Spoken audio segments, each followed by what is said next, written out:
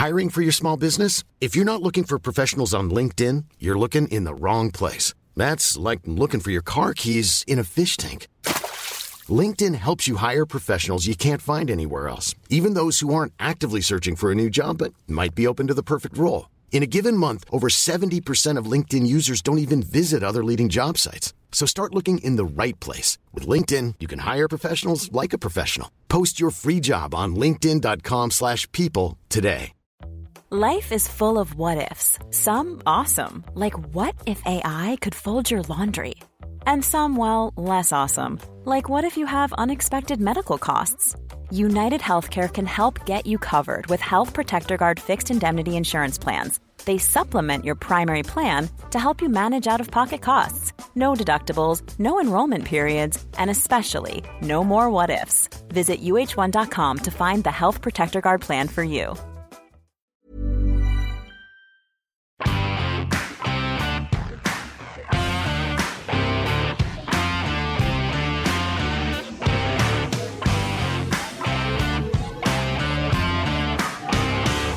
Usually in our post-show chatter before we record or go live, we generally have a bit of chit-chat about the game, what we thought, general talking points from the game that we get into. And before this podcast, it was a downbeaten crew from the Huddle Breakdown that couldn't muster much more than, that's pretty shite, wasn't it? So it's not going to be a positive Huddle Breakdown podcast for you. For anybody who's listening or watching on YouTube, Celtic are out of the Europa Conference League, out of Europe again, failing to get past the knockout stages and muster up any sort of performance. It was pretty poor overall over the course of the 90 minutes in Bodo Glimt.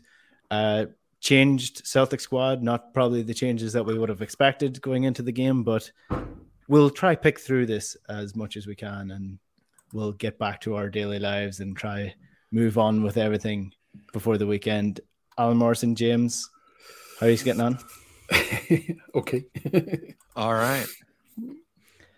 So look, it's hard to know where to start with this, but we'll start with the starting lineup that Ange put out. It was a lot of changes, not the changes that we would have thought. We probably would have thought that he was going to change the midfield that he put out against Bodo Glimt and maybe go for a bit more energy. But he went for inexperience, shall we say, in the second leg of the Bodo Glimt tie. This was the first surprise, and Alan, I think you sort of tweeted in a manner of such that I didn't expect this from Ange because it was very, very much like he was passing this game off as a defeat already and move on to the league, essentially. Yeah, I can't. I mean, Oskarshamns razor, as James will no doubt correct me in terms of that. I can't think of any other reason. I was just shocked because I honestly believed that Ange would be, going all in really to win every game and every tournament, and therefore we put out the team best suited to winning the game. And I tried to rationalize it, and I was rationalizing it, thinking, well, it's a more physical, slightly more athletic team. We've got a lot of 6-footers in there now. The sloppiness in the final third was one of the main reasons, for failure last week. And we've now got Maeda and Forrest in the wide areas who are not as prone to just making risky passes and giving the ball away. They're probably going to recycle it and keep it. So maybe we're going for something a little bit more patient. But then he went with Rogic and O'Reilly again. And then you drop your best defender and you don't play your captain. And I just was completely confused by it and didn't know what to make of it at all. I can only conclude that he had actually just given up on it, really. I mean, why else would you make those changes? I still don't get the Rogic and O'Reilly thing, especially as, within 9 minutes, they'd carved us open 4 times and scored, playing through the gaping hole that was still there from last week. That hadn't gone away. He's still there, that big hole. That huge hole was still there. So, I'm trying to make light of it now, but it's not how I feel inside. It was like when I saw it, it was like when we kept repeatedly seeing the combination of Scott Brown and others in the midfield last year, where you just knew what was going to happen. You knew they were going to counterattack, and that's exactly what happened. James. Yeah, I think we can. I'm going to steal your job here, and maybe we can call this episode "If We Don't Laugh, We'll Cry," and because there's a lot of that going on in the world right now, unfortunately. So yeah, I don't.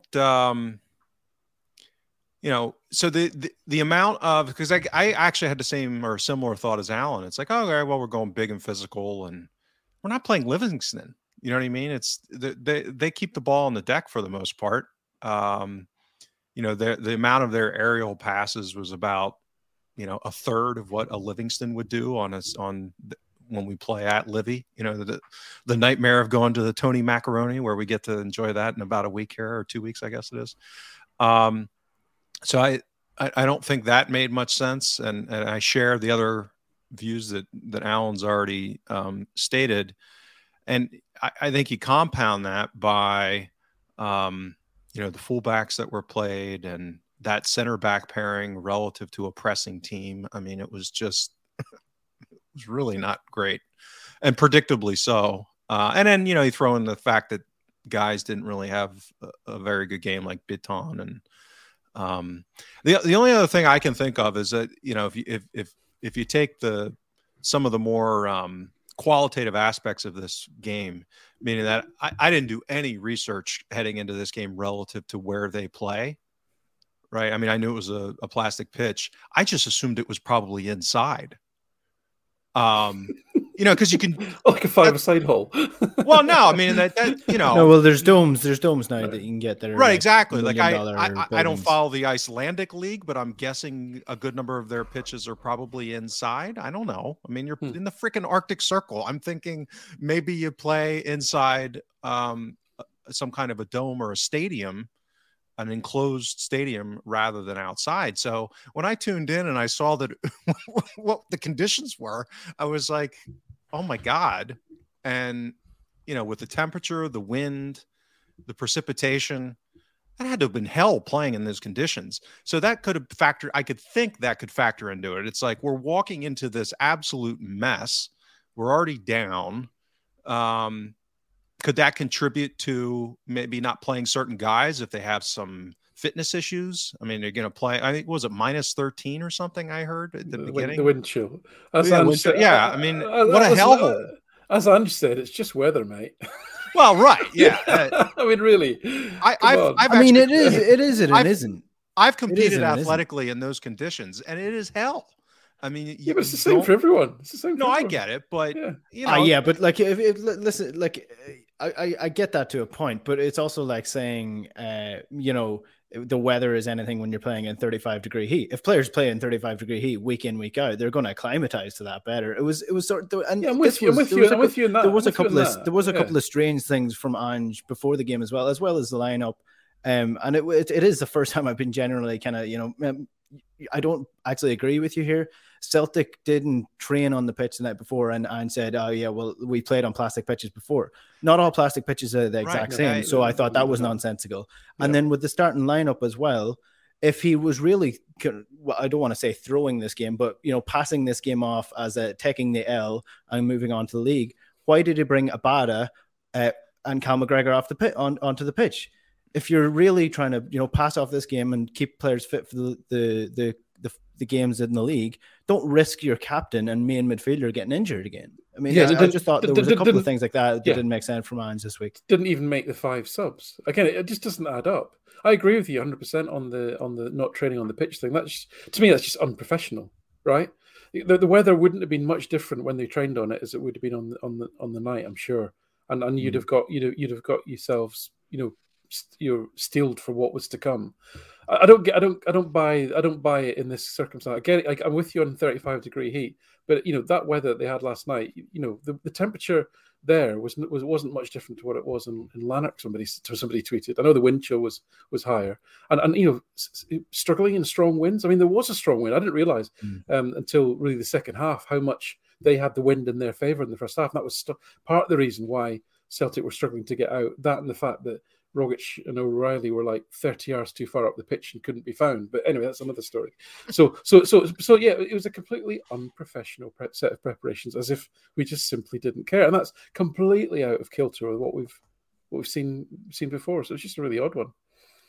Yeah, and I'm not saying I think it's an excusable excuse. I'm just trying to spitball as far as, because it's so out of kind of character and context. Certainly counter to rhetoric. So when people behave out of character against their own rhetoric, the question is why. I'm just throwing what theoretically could be, and I mean, a narrative I could come up with as to why he would have brought McGregor on and Ambata so we didn't get embarrassed. Meaning that at some point there could have been, if that went the wrong way in the second half, that could have got. And again, it wasn't that they were completely dominating us, but you could see guys were kind of not real happy to be there. Which again, given the conditions. That certainly, and if they're picking up that vibe, right, from leadership, that this maybe isn't players aren't stupid. They get what the lineup is, and they get the routine, and why are we deviating? I mean, I could see all these guys kind of having in the back of their mind, okay, what's going on here? This is different, so maybe it was a disciplinary thing. I mean, maybe it was a form of punishment for some of them. I mean, not taking off Welsh, Scales, and Forrest was a torture for those guys because they were beyond abysmal, and to not take them off was cruel. Actually, it was some kind of human torture, making them run around for 90 minutes, underperforming to that extent in such awful circumstances. Yeah, but the thing about this defeat, and I suppose the reason why people are so annoyed by it, is firstly the shock and surprise of the way that we sort of went into the game, but also if Celtic went into that game and put out their full team and put in a performance and didn't ultimately go through, I think fair enough, people might not want to give Bodo Glimt the credit where credit's due, but I think you can chalk this one off as, Bodo Glimt are actually not a Conference League team. They're going to be playing in the Champions League, and if not next year, the following year. They're a good team that put us out because they're better over the course of two legs. But to put your second team out in the second leg when they're still, you can still play for this game. You can still at least attempt to go through, and to put in the performance that they put in as a result, you can now chalk this down as another Celtic hounding in the knockout stages of a European competition, in the same manner that, the Copenhagen loss or the AIK loss. It's an embarrassing loss now. It wouldn't have been an embarrassing loss if we went out to win that game and actually put in a performance. Yeah, if there were players carrying knocks, or you were even just 2% unsure about somebody, fair enough. Don't risk them in those circumstances.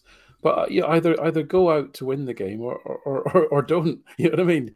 But if you don't, then accept the consequences of the perception that you're then left with, because that performance was an embarrassment. It wasn't. I was embarrassed watching it. I genuinely was embarrassed that this was Celtic representing Celtic, and I might be making this up and going too far, but I honestly, there were occasions during the game I thought I could hear the home crowd laughing at some of the players trying to control the ball on that pitch, because it was that bad. So that's the feeling that we have for the game. Let's talk about the game itself, I guess, if we want to put ourselves through a bit of misery. Can I offer one more go for context of what you guys just stated? I mean, I think it's an exclamation point to a European campaign that is like pouring salt on the wound of the last 18 years, which is, we barely got into Europa League. I mean, that tie against Alkmaar could have very easily ended up with us being in the Conference League. And then, we basically, if you average it all out from the European campaign, we conceded 2.5 goals per game. I mean, that's just not sustainable at any level, meaning that, so it's the way that we've gone about doing it. It's the fact that, to lose 5-1 in aggregate is against Bodo Glimt. So that's Cluj-esque in how disappointing. So it's not just the level of or not doing well or not getting through, it's how it went down. and that continuation of, this kind of narrative relative to Europe. So that's kind of why I think it's a bitter pill, because it really is. There's been so much kind of a blossoming optimism relative to the January window, things kind of trending up, the for the most part a pretty good glow around Ange, barring the injury issue that we've talked about. So I think that this is kind of ran against all of those narratives, and I think that's why it kind of gives us back to PTSD of Celtic in Europe. And also, it's what's possible. I mean, I'd hate to maybe address one of the small elephants, at least in the room, which is you then that night see Rangers' performance against Dortmund, and whichever team you support, right? Try if a balanced view might be that there's not a lot between these two teams. So the point being, if they can perform like that against a team like Dortmund, then absolutely Celtic can, right? They absolutely can. So that's the frustration, right? You think, well, why? There's no reason. I mean, fair play to them. That was a magnificent performance in both legs. They absolutely deserved to go through. They faced some. Looked like at one point the Germans were going to get back into it. They got ahead again, and then they actually looked like they were going to score more goals. It was an incredible performance, really, and you've got to give them credit for that.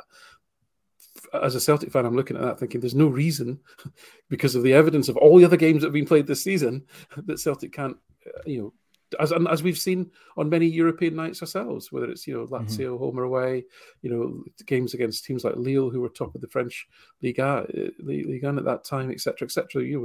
We can reel off performances like that, Leipzig, etc. Yeah, and I always come back to my main point, which was sort of my most repetitive point in last season when we were recording the podcast, in the sense of the rebuild and what Celtic should be looking for. If Celtic build a squad that's good enough for Europe, they will be good enough domestically. And I think, again, we're into another year where I know it's a rebuild, and you still have to retune your thinking a little bit to know that this is still Ange's first season, and things are probably further down the line than we would have expected. But we're still back to a stage now where fans are split between, we didn't want to be in Europe anyway, the domestic competition is more important. Whereas the domestic competition will always follow what we do in Europe. If we're good enough for Europe, we will be good enough domestically. That's always the message that I want to get across, because it's nonsensical trying to aim domestically and then think that's good enough to transfer into Europe, because it never is. It never was, and it never will be. Yeah, that's fair. It's absolutely fair. And I agree with that. I will just caveat what I said before with there is an element of, the way that the Rangers team was put together, the squad was put together, the way that they play when they're playing well, is they are actually made much more for European games than they are for domestic games. And actually they look more comfortable when they started packing the defence and then counter-attacking, and they look really, really effective there. Now that doesn't translate well to the Scottish game, and where they struggle in Scotland is trying to, the creativity when they've got a lot of the ball. Whereas in Europe, under Gerrard as well, they were excellent, playing good teams and counter-attacking well. Now Celtic aren't built like that, so I think even if we do build a team that is good for Europe in terms of, you look at the squad quality, if we're going to play like this, we better be bloody good at it, like they were, right? I mean, and that will come. And I do fall back to the default of, where we are only partway through a rebuild. We do need to be patient, and we're nowhere near complete in terms of the squad that we're trying to assemble. And I think somebody on Twitter who's a Bodø Glimt fan said, look, the guys that they had at the back, those two centre-backs, right? They're just kind of journeyman Norwegian pros. I mean, no harm to them, right? They couldn't play passing the ball out from the back under pressure 3 years ago. They've learned it. They've learned it through practice. And similarly, Starfelt, Welsh, not comfortable, but, practice. So, they're in their fourth year of the project. We're only partway through the first year of our project, and we haven't got all the pieces yet. So that's me being positive. So will we touch on a few things from the game then? If we must. Do you just want it? Okay. James is dying to. Don't worry. I'm not dodging the criticism of Liam Scales. We will get to him. The forward line I want to talk about.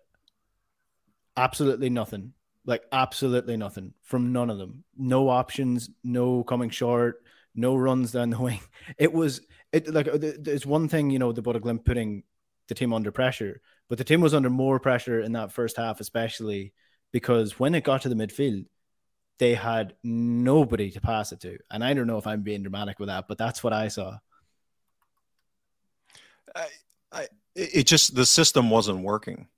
So, I mean, Alan was talking about spatially the distance between our back six, I guess you want to call it, with Bitton and the back four, and then Hart relative to how advanced the eights were. You know, I really felt bad for Forrest because the physical issues, I think, were on glaring display, meaning that his physical decline relative to their left back, and how many times he was beaten for pace or just muscled off the ball. You know, he's just a bit of a shell of his prior self at this point, to a degree. So we weren't winning personal battles. We weren't, the system wasn't working. I mean, it was just, you know, Maeda seemed to be doing his normal work to his credit. But the rest of it just didn't seem to be working. And, you know, I think understandably and reasonably and, you know, justifiably, Giakoumakis got a lot of praise coming out of the hat trick. But I took a look at it after. I mean, he's done very well against poor opposition. That's basically his Celtic career so far.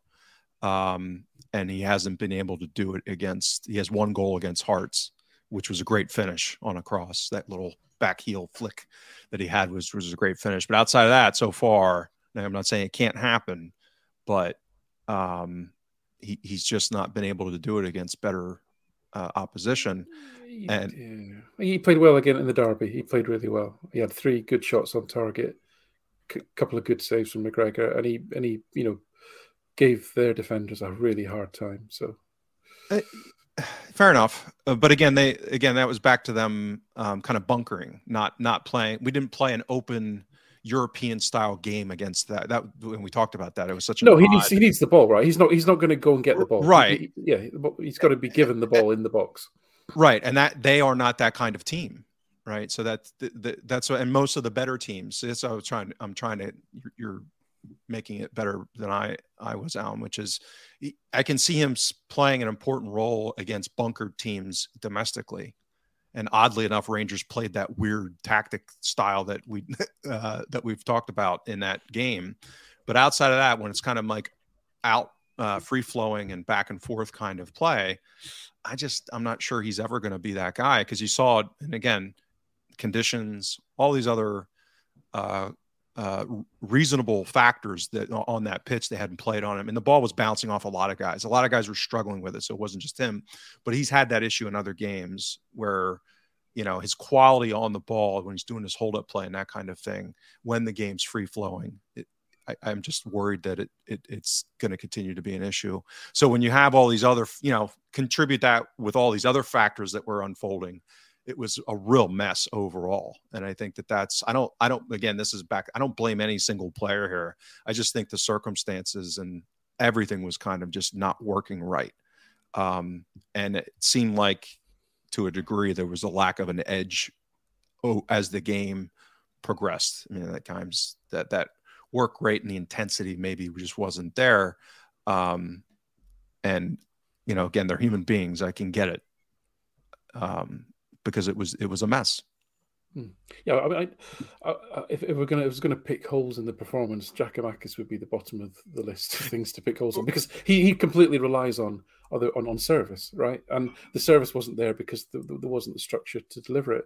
I've only watched the first 20 minutes or so back, but anything that does happen is people attempting through balls down that left side and Maeda trying to get onto the ball. So he was at least trying to make something happen, making runs in behind. And I don't think he stopped all game, to be fair to him. There's people criticizing him. I just couldn't believe that. I don't think he stopped. I don't think he stopped trying to make runs all night. But when you're playing against a howling gale, and once it started snowing and sleeting, you saw how bad that wind was. Now, normally professional footballers, it doesn't impact the game like it would on a grassroots game where the wind would completely, change the manner of the contest. But it did in this case.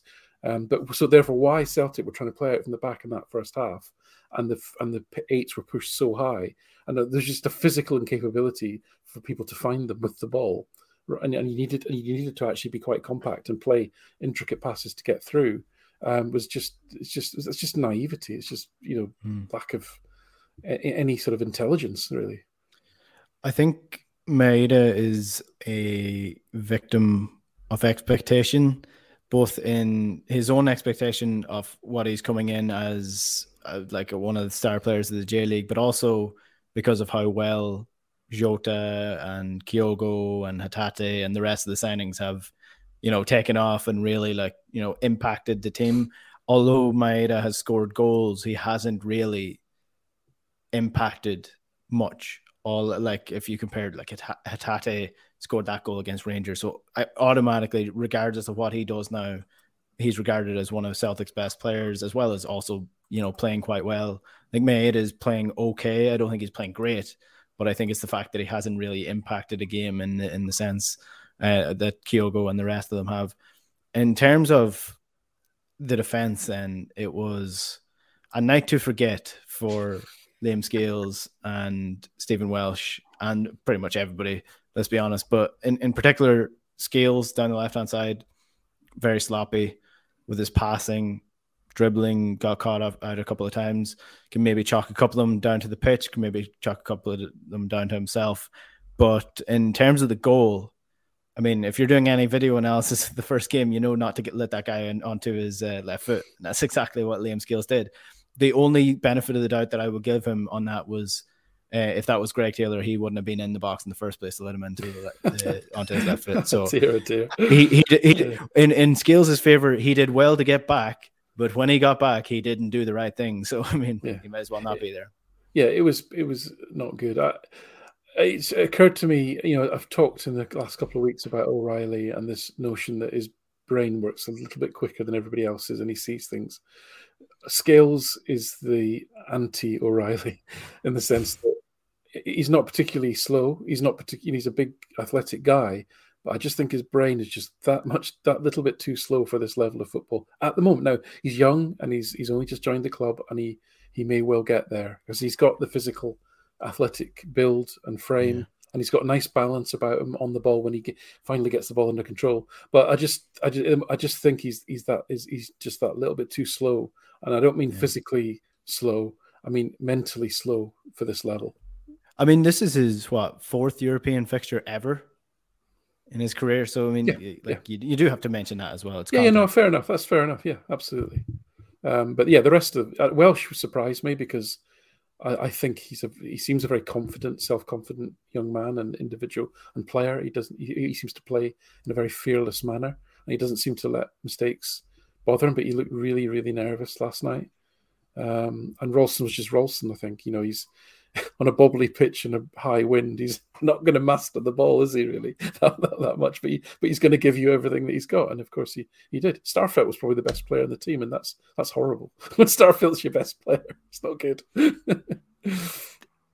Yeah, I mean, the whole point of the show is probably to learn more, to try to figure out what's going on with the team and maybe take a perspective away from the game that you might not have had before. But I'm struggling to think of angles for this game that we can cover that would teach us anything more about this Celtic team. If I was saying to you before we came on, it was it was the same as the first leg in the sense of, I mean, there was a lot of contributing factors, and you could point to the team sheet, you could point to the midfield, the different players that may not have been used to playing with each other, but ultimately it was really just a bad performance as well as all those contributing aspects. There was no intensity in the play, there was no sharpness in the play was sloppy, there was passes going all over the place, and it was a bad day, there was bad weather, there was bad pitch, all that there contributes to this. But it felt like Celtic saved their worst two performances of the year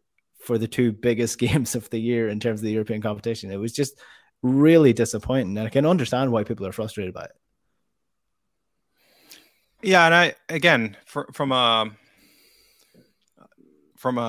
actual, I think it's similar to the first round, the first game in the tie. I think that the score line didn't sufficiently represent the disparity, and the 5-1 in aggregate didn't represent the disparity in quality of play. It's one of those where they were ruthlessly efficient in taking their chances, and Hart wasn't able to make up for. I mean, he had some good saves yesterday, but he can only do so much. He couldn't save everything, and our guys like Maeda's, pretty decent chance yesterday didn't finish that well. So above and beyond all of the this horrible characterization that we're I think reasonably placing on the game, the underlying disparity actually wasn't that big, meaning that's where this relative quality of opposition comes in. So if you kind of look at the guts of the play, the underlying stuff, it was, not a huge disparity between the two teams, which you wouldn't think, obviously. I mean, given the wage budget advantage that we have. So, I think it's easy to get too negative after this. I think that's probably not reasonable because of some of these selection issues. I mean, I guess I feel better about the narrative that this was a kind of write-off from Ange, because otherwise it would be like, what the hell's he thinking? You know what I mean? Like, what the alternative is more worrisome. And the fact that, I guess it's not like didn't play, Jota didn't play, you know what I mean? So there's a lot of factors here. CCV didn't play, Juranovic didn't play, you know what I mean? So there's a lot of, extenuating circumstances to this game where I'm not placing all of that much on it, other than just saying it still feels like crap because of all of the context that I talked about earlier. But Enda's right, though, in the spirit of what, why are we here and what's this show about? I'm a great believer in if you learn something, whether it's something you didn't want to learn or something you did want to learn, right, then that's progress. Okay, and we've moved forward. Okay, so for example, what have we learned about James Forrest? Now, this is going to be a really, really hard message for a lot of the support, because if you start getting into this on Twitter, you get absolutely battered, right? So the notion that Forrest may not recover anything like his form from 2-3 years ago is not a happy topic to start addressing.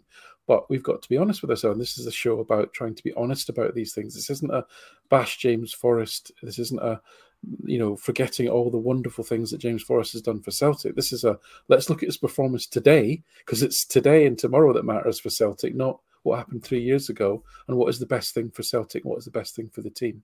Okay, what did we learn about Scales? What did we learn about Bitton trying to anchor a midfield on his own? Okay, what did we learn about Hart and Starfelt and Welsh trying to play out from the back under these difficult physical conditions, as well as a very well organised press? Okay, so we've got to be honest and open about these things, about what we learned, and that's what I think you remember. That's part of the purpose of why we're here.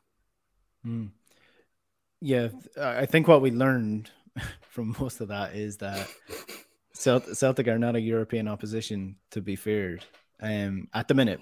At the minute, yeah. I don't know how Buda Glint would have been 3 years ago, right? If they had their centre backs and their goalkeeper learning this way of playing out from the back, and playing with only three in midfield and covering, had they got their spacing right in transition and so on and so on and so on, right? Hard stuff. This isn't easy to play this way, by the way, right? So I guess moving forward from this is going to be one of those things where Celtic fans immediately move on when the league comes around, and Celtic are going for the league title here as well. It should be said, now that the European competition is done. In terms of keeping on the theme of European competition, though, if Celtic do win the league and their Champions League qualifying, in your opinions, where do we need to massively improve? I think some of the ones are obvious, like left back position. Obviously, that domestically that needs to improve, never mind at a European level. In terms of the team, the positions, the style of play, where do Celtic, in your opinion, need to improve to be competitive in Europe again? Because it's 2004 since Celtic won a knockout tie in Europe. So that's a long time under a lot of managers. Can I let James have time to think about his answer to that question? Can I just, before we move on to that, sorry, just one other thing I just wanted to cover. Sorry. So just before we came online on Twitter, one of the guy called Forest Finishing, who you might know on Twitter, put a great thread actually. And what he did was he looked at the participants in the last 16 of the Conference League and those that participated in Champions League qualifying, and he worked out which of them are actually challenging for their league title. So, have got, not only have they got through to the last 16 of their European competition, they're also heavily embroiled, in a title race as well. And there's only 3 that are top of their leagues, okay, out of those 16 teams. It's only Partizan Belgrade, who are 5 points clear, Slavia Prague, who are level at the top, and Copenhagen are actually leading their leagues. And Porto are the only team in the Europa League, last 16, who are actually leading their league. So there might be a little bit of thing here where not only is it really hard to put together a long unwinning streak at home with the intensity that takes, and do well in Europe, and do a massive rebuild. So again, I'm not trying to make excuses. I'm not trying to rationalize it, but I thought that was a really interesting piece of analysis. Sorry, to your question. Yeah, no, well, I just comment on that, Alan, quick, is I think it speaks to the challenge of competing in the modern game, given the fixture congestion and the demands that places on a squad, let alone one with the circumstances that Celtic have relative to Ange's style play and the rebuild. So I think that's a great point. I think where, in my mind, left back, one center back, keeper, and probably one more forward. Preferably another winger to add some depth. Now, again, that's assuming that Jota is signed. If not, we're going to need 2. And obviously he's not going to be an easy one to quote unquote replace with a comparable quality. But I think what we continue to see is teams are able to scheme against us and choose their own adventure, so to speak, with multiple good options as far as how they want to address us playing out from the back. So, and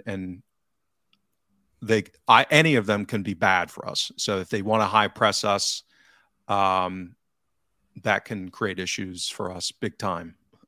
Or if they want to just let our keeper and 2 center backs have the ball and man mark and kind of cut lanes, which is what Bodo is really good at, then they can go that direction and give us lots of problems. So I think our ability to have the quality on the ball in that back 5 with the sitting midfielder has to be upgraded in totality. And I think right now we're just, we're 3 pieces short there at a European level. I mean, I think, I actually think Greg Taylor's fine for the most part domestically in that role, in build up domestically, but at that next level European, I think that's where he would need an upgrade. But yeah, the 1 center back, keeper, and at least 1 more forward. 2 center backs if Cameron Carter-Vickers doesn't sign as well. That's right. I should have said that. Yeah, you're absolutely right. It just feels like a lot of people are assuming that both these guys are going to sign, and I mean, there's no guarantee that these 2 guys are going to sign. I mean, it may not happen. So hopefully there's a plan B for that situation. Hopefully the evidence that we have that there is no plan B for that situation is actually fixed now, because Ange is getting it sorted. But we'll wait and see on that one. I'll give them the benefit of the doubt. I think part of that will hinge on Champions League qualification. I mean, I think we need to, not only to make us a destination that is going to make them want to be here on the margin, you know what I mean? Them being able to compete in the Champions League, both from a profile, but also financial incentives perspective is probably material. But also from a financial perspective, for us to be able to spend that kind of money, which could be 12, if media reports are accurate, 10, 11, 12 million on those two players to buy them. The way the finances are working out the club, if we're not in Champions League next year and we're not selling a player to meet up an operating gap of 10 to 12 million, I'm not sure where that money would come from without a sale. And I'm not saying we couldn't sell somebody, but then again, you're having anyone you're going to sell for that kind of money, either singularly or in aggregate, you're then going to have to replace again. So if you sold a Kyogo, I'm not saying we should or we would, but you know what I mean? There's no subtracting somebody that's going to raise that kind of money that's going to be like, oh, okay, well, not a big deal. It's going to require a replacement. Just ignore the problem, James, like everybody else does, because there's no rules to stop you. Right. Well, fair enough. Yeah. Apologies that we're sort of bouncing around topics here, but it's a hard one to sort of navigate your way through and understand just what quite went wrong and where do you go from here. But just to return to what you were saying, Alan, about the league form of the teams competing, I mean, it also highlights there's two things that it highlights. It highlights the spread of big teams across multiple European competitions. So in theory, the Europa Conference League is for the teams that don't get into Europe very often, but in practicality, Leicester are playing in it, and Leicester have a massive budget compared to everyone else in the competition. The Europa League, similar enough. You've got Barcelona in the Europa League this year, as well as several other really good opposition teams who, for reasons domestically, like the Premier League, where West Ham are 7th, I believe, at the minute as the table stands in the Premier League, but they're 7th because they are competing against super clubs who have budgets much bigger than theirs. But if you take West Ham and stick them into the Scottish League, I mean, with the budget that they have at the minute, they would demolish it. So scored 6 goals at Celtic Park. Yeah. So these are the situations that we're talking about here with the level of opposition. But likewise, what Bodo and other teams show us is that it is not impossible for Celtic to win these knockout stages. No, I mean look at the players that they've sold. Right, they had some cracking players that they sold, but they're not selling them to top 5 teams in the top 5 leagues, or if they are, they're not selling them to the top clubs. I mean, I think Berg went to Lens, maybe, right? So I can't remember the name of the striker that they sold, but I think he went to Krasnodar, right? And now from Bodo Glimt up to Krasnodar, he's probably tripled his wages, and they'll probably sell him for 10 million type of thing. But the point is that Bodo Glimt are selling these really good players to, at best, Europe's middle class, right?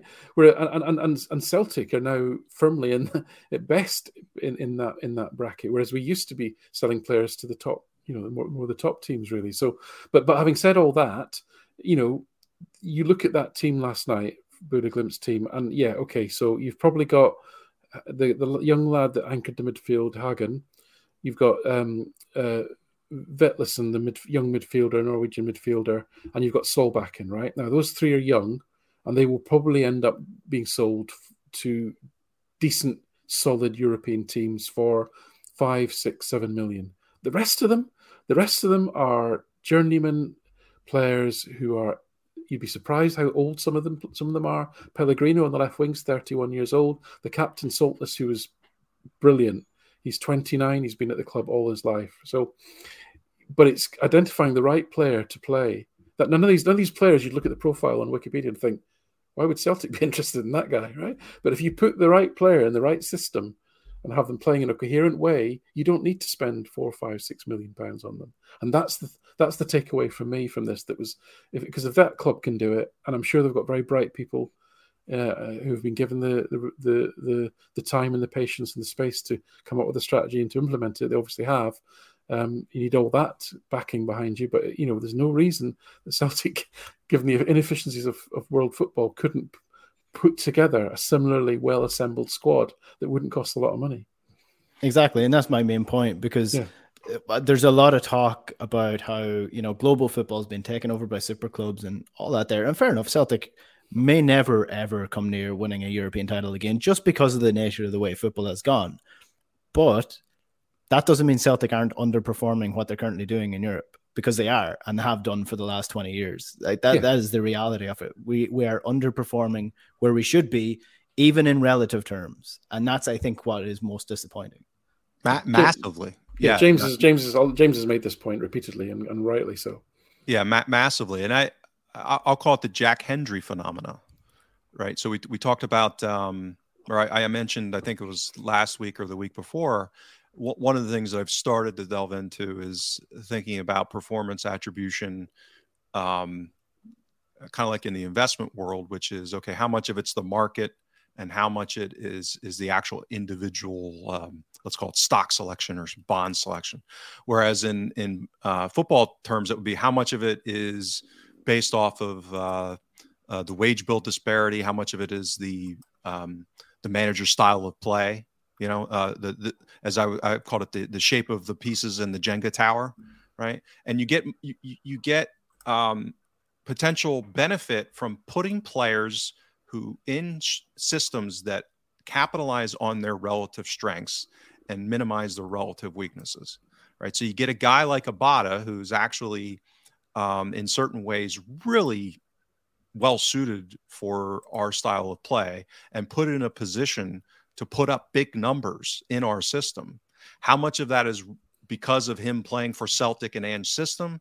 How much of it is unique to Liel Abada? How much of Jack Hendry playing at Ostend as the center in a back three made him look better playing the style of play that they did and do? How much does that put him in a position where he's then able to be sold for 10 million, which made most Celtic fans go, what the hell is going on here? Right. So there's an ability to have, you know, how much better can you make players look, and as a byproduct of that, enhance their value for resale purposes, because you're being smart about selecting them and putting them into a style of play that highlights them, like we seem to have done with O'Reilly, hopefully over time, which he seems to be like a dreamboat fit for our style of play. So that I think a lot of these things are interconnected, meaning that for us to be able to compete at that level, you know, we're not going to be Salzburg, we're not going to be Ajax. I wouldn't want us to be. When we're different, we have a very different, culture and identity at the club. But being able to compete at that level closer to those clubs with our own unique way of doing it, that's the Celtic way, is going to require a higher degree of sophistication in making all of these pieces fit together better. And it's a compounding effect if you do. You get better performances on the pitch, you get better resale value for your players, because you're being thoughtful about how you're picking, recruiting players, developing players, all in this way. And to me, that's what Bodo represents, is they've got a really smart manager, they've got a really disciplined way that they've built their club now and their development, and they're doing all of these things intelligently. And it shows you how they're able to punch above their weight, and now starting to get the financial benefits from selling players at levels that 5 years ago, people would have said, what the hell are these teams doing buying players from Bodo Glimt? Right. So it's that compounding effect that you can take you up levels very quickly if you get all of these things intelligently designed. So to me, that's what's exciting about it. You look at a Bodo Glimt, which what's possible, as Alan has said, you know, this is what we could be just with more resources. And if we scale, that's how we get up to an Ajax. But I know you said quickly, but it doesn't happen overnight. And there was, if you looked at last night's lineup, apart from O'Reilly, in fact, only O'Reilly, because Maeda was playing wide left and Giakoumakis is probably third choice striker. There was only O'Reilly on the pitch that you would say has been bought to fulfill the role that Postecoglou wants him to fit. All of the other players on that pitch are either not first choice or have already proven that they're not optimal for the system, but we can't change 30 players in 2 transfer windows. So When I say quickly, to me, 3 or 4 years is quick, meaning that this is more like geologic time, which is within the context of having failed in Europe for 18 years, spending 3 years to get to where we should be strategically, to be then positioned for the next decade, the next 20 years. Agreed. Yeah. 3 years, and it's not going to feel like it when we're watching that debacle yesterday. Talk about 3 years in that context, it seems like an eternity. So that's what I meant by quick. We have spoken for 50 minutes about this game, which I didn't think we'd be able to manage that, to be honest. I thought I had 2 things to say. Yeah. At 35 minutes. It's like an hour visit to the proctologist. Listen, at 35 minutes, I was thinking, God, I can't take much more of this. And we've spoken for an extra while. I feel that every week. Anything else before we, kill this podcast and move on to the league? Huge game Sunday. We have a huge game now, and I think it'll be interesting. It's going to be a good test because Maloney's had more time with Hibs. They've been, we talked about that when we played them last time. They're having more time to take on board what he's trying to do. But from a matchup perspective, that might help us because they're going to try and pass the ball out unless they have some dramatic shift, which I would be shocked if they do. So, huge game. Hopefully that matchup, styles make fights, as we say. Hopefully that lends in our direction. Yeah, I hope they try and pass the ball repeatedly across the back line again. That's what I'm hoping from Hibs this weekend. Well, when did Maloney? When was he appointed? Now I'm just trying to remember. Mid-December, I think it was. Mid-December. So he did. It was right before the Cup game, I think, because it was. Yeah. Okay.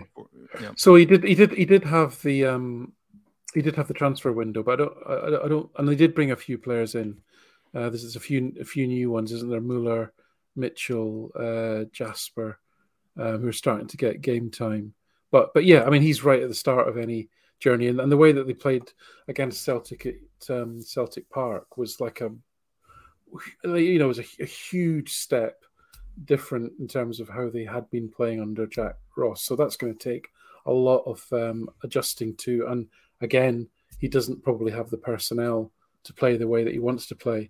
And after an initial flush of enthusiasm, again, that defeat at Celtic Park in the beginning of the first game back in January, they hadn't won. They didn't win a game until last week, a month later. But that was 1, 2, 3, 4, 6 league games they didn't win until they beat Ross County last weekend. So I'm expecting them to be a bit like a team in transition. We'll be back with a full squad. So unless something's happened behind the scenes and it's all just collapsed and we don't know about it yet, I would expect a pretty dominant performance. We don't, Easter Road, we've all been there, played well, dominated the game and left with a draw. Sometimes that can happen, but I'd be hopeful. Yeah. Well, we shall wait and see. Hopefully it's better than Thursday night. That's ultimately all we can hope for when it comes to Celtic. If you're watching this on YouTube, be sure to hit the subscribe button if you're not already subscribed, and you can get the podcast as well on Spotify or iTunes or wherever you get your podcast as well. I'll leave a link to our coffee page as well. If you want to donate or support the channel, you can. And as you can see, for some reason, my camera is bizarrely blurry today. I don't know what's going on here. So it's the most handsome you've looked in a while. Touche. If you want to see my real features that's not hidden by a blurry camera, you can support the channel and help us get some better equipment to help it grow. James, Alan, thanks very much. Yeah, thanks guys. Have a good weekend. All right, we'll chat to you later. Good luck.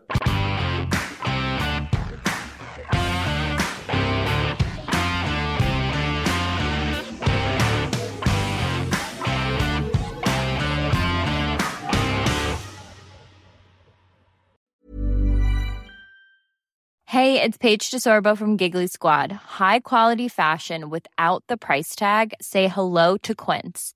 I'm snagging high-end essentials like cozy cashmere sweaters, sleek leather jackets, fine jewelry, and so much more. With Quince being 50 to 80% less than similar brands. And they partner with factories that prioritize safe, ethical, and responsible manufacturing. I love that. Luxury quality within reach. Go to quince.com/style to get free shipping and 365-day returns on your next order. Quince.com/style.